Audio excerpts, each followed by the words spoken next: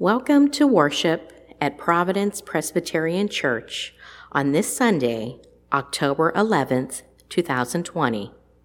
We are located at 2401 Broad Avenue. We are inviting you and your family to a casual get-together at Valley View Park on October 11th, immediately following the worship service. Please bring a bagged lunch and drinks for your family. We will meet in Pavilion 1. Social distancing will be honored. A sign-up sheet is posted in Fellowship Hall. For those of you who do not feel comfortable attending church yet or have underlying health concerns, we would like to remind you that our podcast will still be available on the website www.providencepc-altoona.org. If you do not have internet or computer availability, you can listen to the podcast via telephone at 1-857-385-7521. Please note, long-distance phone rates apply. We thank those of you who are currently able to support the church with your offerings. It truly is a blessing in enabling us to keep current in paying church expenses. Now, let us prepare our hearts for worship as we listen to the prelude.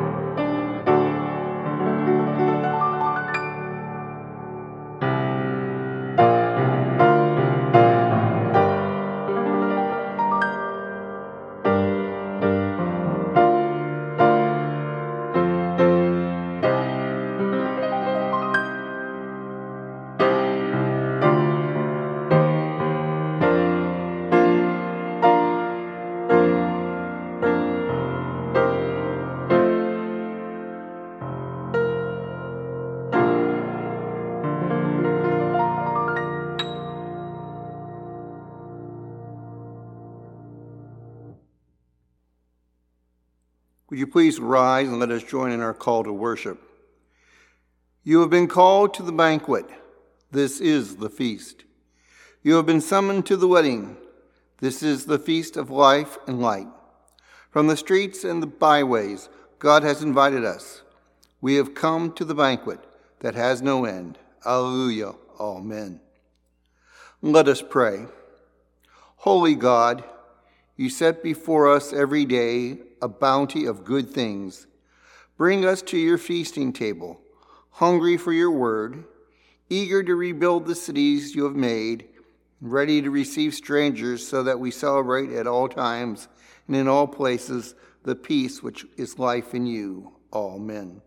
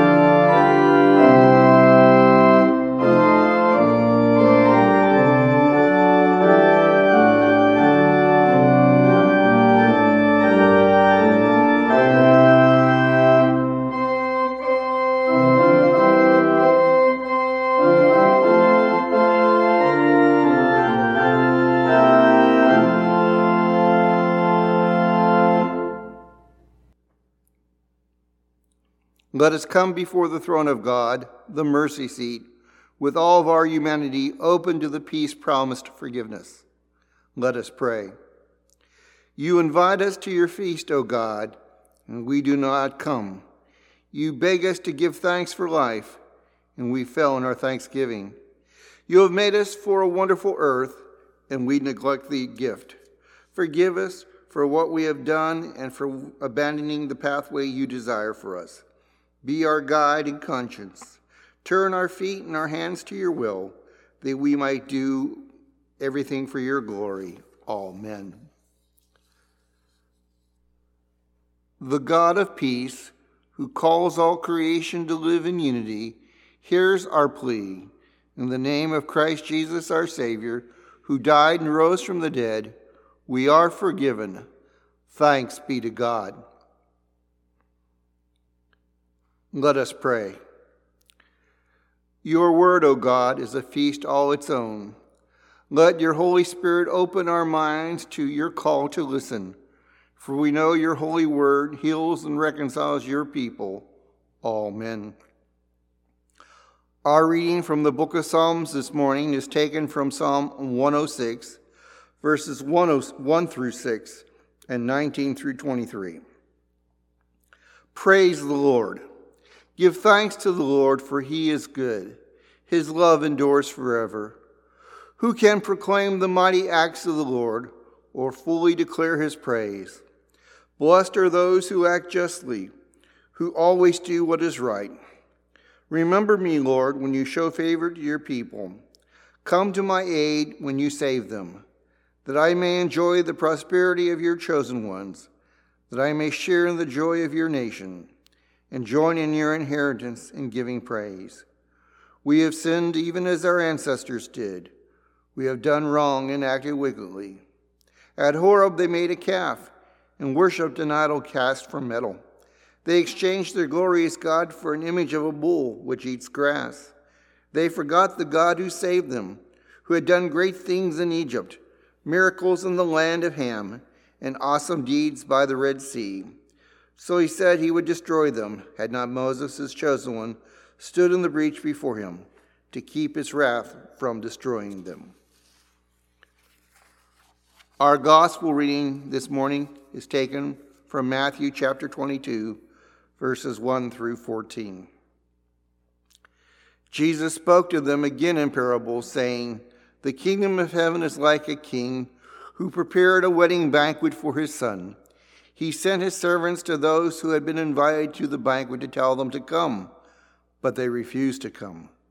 Then he sent some more servants and said, 'Tell those who have been invited, I have prepared my dinner. My oxen and fattened calf have been butchered, and everything is ready. Come to the wedding banquet.' But they paid no attention and went off, one to his field, another to his business. The rest seized his servants, mistreated them, and killed them. The king was enraged.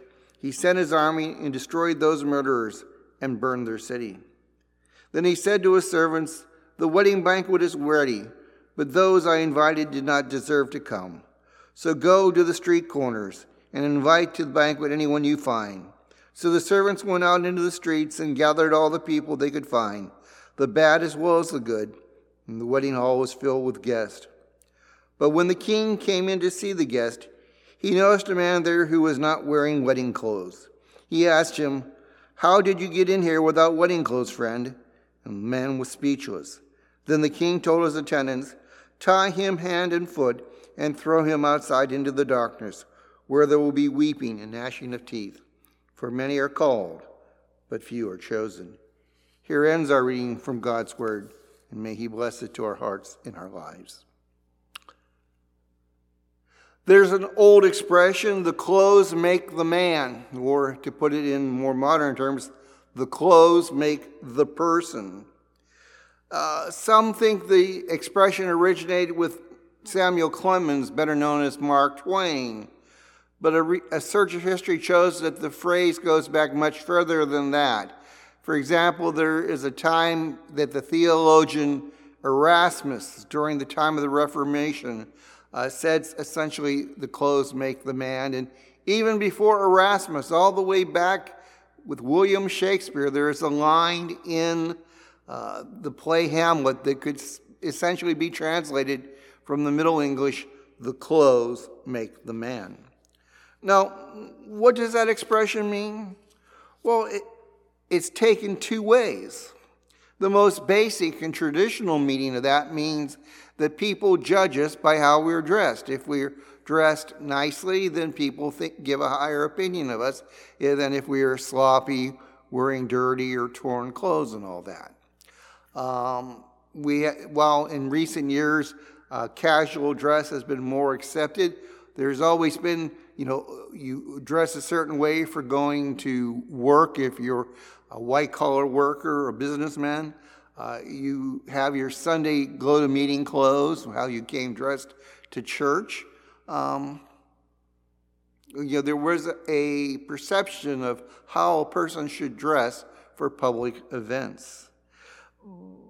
But more recently, and a little bit better connotation of that old phrase, is the idea is if I dress nicely, if I, comb my hair and put on nice clothes, I feel better about myself. I have a higher opinion of myself than if I just threw on any old thing. Either way, though, that expression, "the clothes makes the person," sort of fits in just a tiny bit with the end of our scripture passage today, when the king approaches a guest at the wedding banquet and said, "How did you get in here without a wedding garment?" Before we get back to that, let's go back to the beginning of this passage of scripture. It says that Jesus, continuing to speak with the scribes and the Pharisees, says he tells them another parable. The last few weeks have been looking at the different parables that Jesus had shared with the scribes and the Pharisees, the parable of the two sons, the parable of the wicked tenants, and now we have the parable of the wedding banquet. Wedding banquets back then were a little different than wedding banquets today. A wedding banquet back then could last a week. Most of our wedding banquets today don't maybe last several hours on one day, but not a whole week. But more than that, nowadays, when you receive an invitation for a wedding banquet, it says that it's happening on such and such a date when the wedding is. And then afterward, there's the banquet, whether it be the same location as the church is, or if it would be in another facility, that it would be at such and such a time. That was not the case back in Jesus' day. Back then, there was a two-step process in getting married. The parents of the bride and groom would get together. They would sign the agreement between the two families. At a certain point, the prospective groom, and the prospective bride would make vows to each other. But at that point, they separated. The bride went back home with her parents, while the husband went back and built his household, built a place for him and his bride to stay. And then when that was prepared, a second invitation, there was an invitation to come to see the taking of the vows. But now there's a second invitation saying, okay, today or tomorrow is the banquet. Please come. And so that's what we have here. It says that a king his son has been gotten married, the preparations have been made, it's the time for the banquet. And so he sends out this announcement, everything's ready, the meat's prepared, the tables are set, everything's ready, come to this banquet that you have been invited to. And it says that the people who were invited at first, some of them just paid no attention to the servants of the king and went off, one to his field, another to his business. It says that some of them actually seized the king's servants, mistreated them, and even killed them. In here Jesus is speaking to the scribes and Pharisees in veiled terms, saying essentially what they were going to do. They did not accept Jesus as God's son. They were not responding to his invitation to come into the kingdom of God. In fact, they were going to put him to death. Then Jesus says, the king was enraged. He sent his army and destroyed those murderers and burned their city. And here Jesus is saying the day was coming, and it had already happened before the day when Matthew wrote his gospel, that the Romans would lay siege to the city of Jerusalem, and the city would fall, and the city would be destroyed and burned. So this is a prophecy of Jesus, of what is going to happen to the Jewish leaders and the Jewish people because they have not accepted the coming of Jesus as the promised Messiah. But then Jesus goes on. The king said to the servants, the wedding banquet is ready, but those I invited did not deserve to come. So go to the street corners and invite to the banquet anyone you find. So the servants went out into the streets and gathered all the people they could find, the bad as well as the good, and the wedding hall was filled with guests. The idea here is that it had been long spoken of sort of in different ways, that when the Messiah came, the kingdom would be open not just to the Jews, but that also the Gentiles would come. Not only the scribes and the Pharisees and the overtly religious, but the people, the common people, the tax collectors, and the people whom the scribes and the Pharisees called sinners, and also even beyond that, beyond the pale into the Gentiles, would be invited by God to come into his kingdom. And so we have in Matthew's day the early church trying to come to terms with the fact that the church was now not just Jewish, but the church was Jew and Gentile. So he says, the banquet was filled. At this point, it says the king came to see the guest, and he noticed a man there who was not wearing wedding clothes. And he asked, "How did you get in here without wedding clothes, friend?" The man was speechless. Then the king told his attendants, "Tie him hand and foot and throw him outside into the darkness, where there will be weeping and gnashing of teeth." It seems kind of harsh to us that this man was thrown out for not having wedding clothes. And maybe he didn't have real nice clothes, we might say, or he didn't have time to go home and get change clothes because the servants grabbed him on the street and brought him to the wedding feast. But, we're putting into the story here more than, this is a parable. They have specific points to them, and not every detail is spelled out. We don't know why this man did not have these wedding clothes. Some people said, well, the king would have provided wedding garments, but there's not enough historical evidence to say that a king would provide wedding garments for the guest of the wedding. So it's best to keep this, as a parable, a little vague. We don't know how this man was to get these wedding clothes, but as apparently, quote unquote, according to the parable, other people had them there at the feast, but he didn't. And so when he was confronted by the king, it says he knew in essence, he knew he was in the wrong, because it says he was speechless. He didn't say, "Oh, excuse me, Your Holiness, Your Highness, I don't have those kind of clothes," or I didn't have time to change clothes before I came. He didn't come up with any reason or excuse for not being dressed in the wedding garment. It says that he was speechless. So in essence, he's saying it's saying that he knew he was in the wrong. At that point, the king said to his attendants, "Tie this man hand and foot and throw him outside where there is darkness and the weeping and gnashing of teeth. For many are invited, but few are chosen." So what are the wedding garments? What are the clothes that make the person according to Matthew and according to Jesus? That's been a matter of debate among Bible scholars down through the years.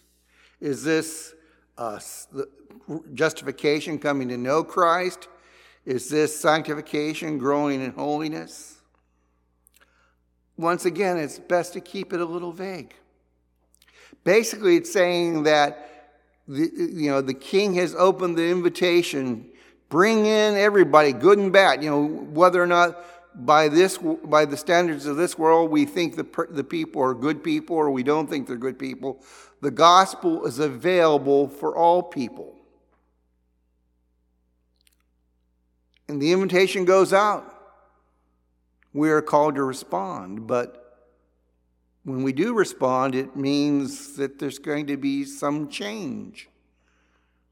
We're not going to be the same people we were. It's not saying this happens overnight. It doesn't say everything is complete. But the idea is there is a change. In the book of Revelation, in chapter 19, it says that about the New Jerusalem, the bride of Christ, has prepared herself and made herself ready for the return of Christ. The idea was there were preparations to be made. This man did not make those preparations. It says in the book, not in the gospel, but in the book of Ephesians, chapter 4, that it says, "Put off the old man, which is corrupted by its deceitful lust, and be made new in the attitude of your mind, and put on the new man." The idea here is like clothing. You put off the dirty, filthy rags of righteousness, of human righteousness, that are saying, well, I'm good enough to get into heaven. We put those off. We put on a new attitude that I'm depending on Christ, and I'm going to live for Him each day. I'm going to strive to live a life pleasing to Him. I'll fall flat on my face many times, but I'm going to strive to live for Him. He says, put on the new self, created to be like God in true righteousness and holiness. I see that as being what the wedding garments are. It's not that we have to, quote, achieve a certain level of sanctification. It's just saying here that we need to turn from trusting in ourselves, in our own goodness, to trusting in Christ and his goodness. We put on the Lord Jesus Christ. Those are the wedding garments, and God receives us. So, many are called. The invitation goes out to all people. Come to Christ. And some people come to church, but they don't come to Christ. We come not just to church, we come to Christ and say, Lord, I put my trust in you that I'm forgiven. Not based on what I've done or not done, but based simply on what you have done when you died on the cross and rose again. Give thanks to God for this in Christ's name. Amen. Let us join together in the Apostles' Creed. I believe in God the Father Almighty, maker of heaven and earth, and in Jesus Christ, his only Son, our Lord, who was conceived by the Holy Ghost, born of the Virgin Mary, suffered under Pontius Pilate, was crucified, dead, and buried. He descended into hell. The third day he rose again from the dead. He ascended into heaven and sitteth on the right hand of God the Father Almighty. From thence he shall come to judge the quick and the dead. I believe in the Holy Ghost, the Holy Catholic Church, the communion of saints, the forgiveness of sins, the resurrection of the body, and the life everlasting. Amen. Now let us prepare ourselves for prayer.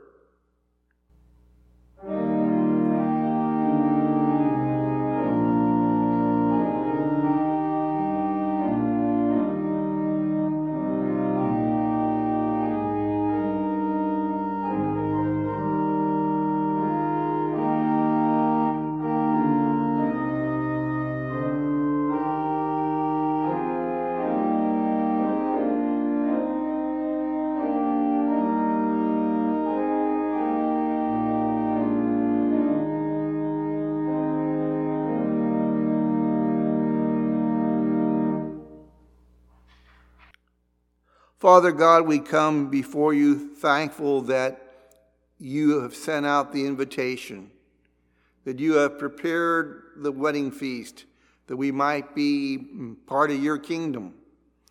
And there will be a day of rejoicing when Christ comes back. We thank you that you have invited anybody who is willing to come. Father, may we respond to your invitation. May we stop trusting in our own goodness, saying, well, we're good enough, saying it doesn't matter what we think. Rather, put our trust in Christ. We come before you this day, and we lift up those who are sick, and those who are grieving, and those who have other needs. Bring health and comfort, and meet people where they're at, and lead them deeper into your kingdom. Pray that you would be with our land. Guide us and direct us as we prepare to have elections in the near future. Guide the world's leaders in the ways of peace. We thank you for hearing and answering our prayers. We pray now in that prayer that Jesus taught us to pray. Our Father, who art in heaven, hallowed be thy name.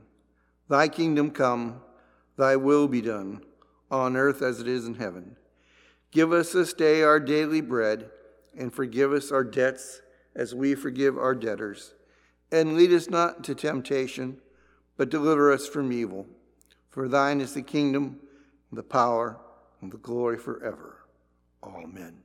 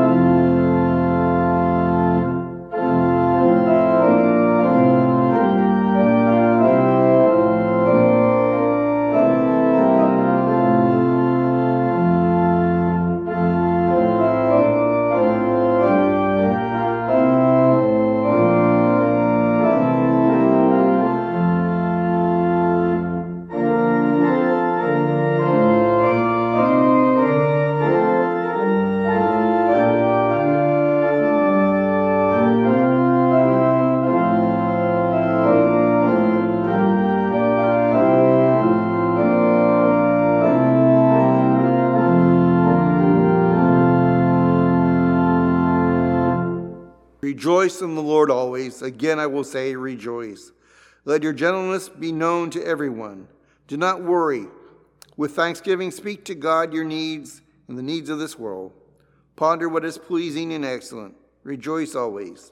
The peace of God, which passes all understanding, guard your hearts and your minds in Christ Jesus. Amen.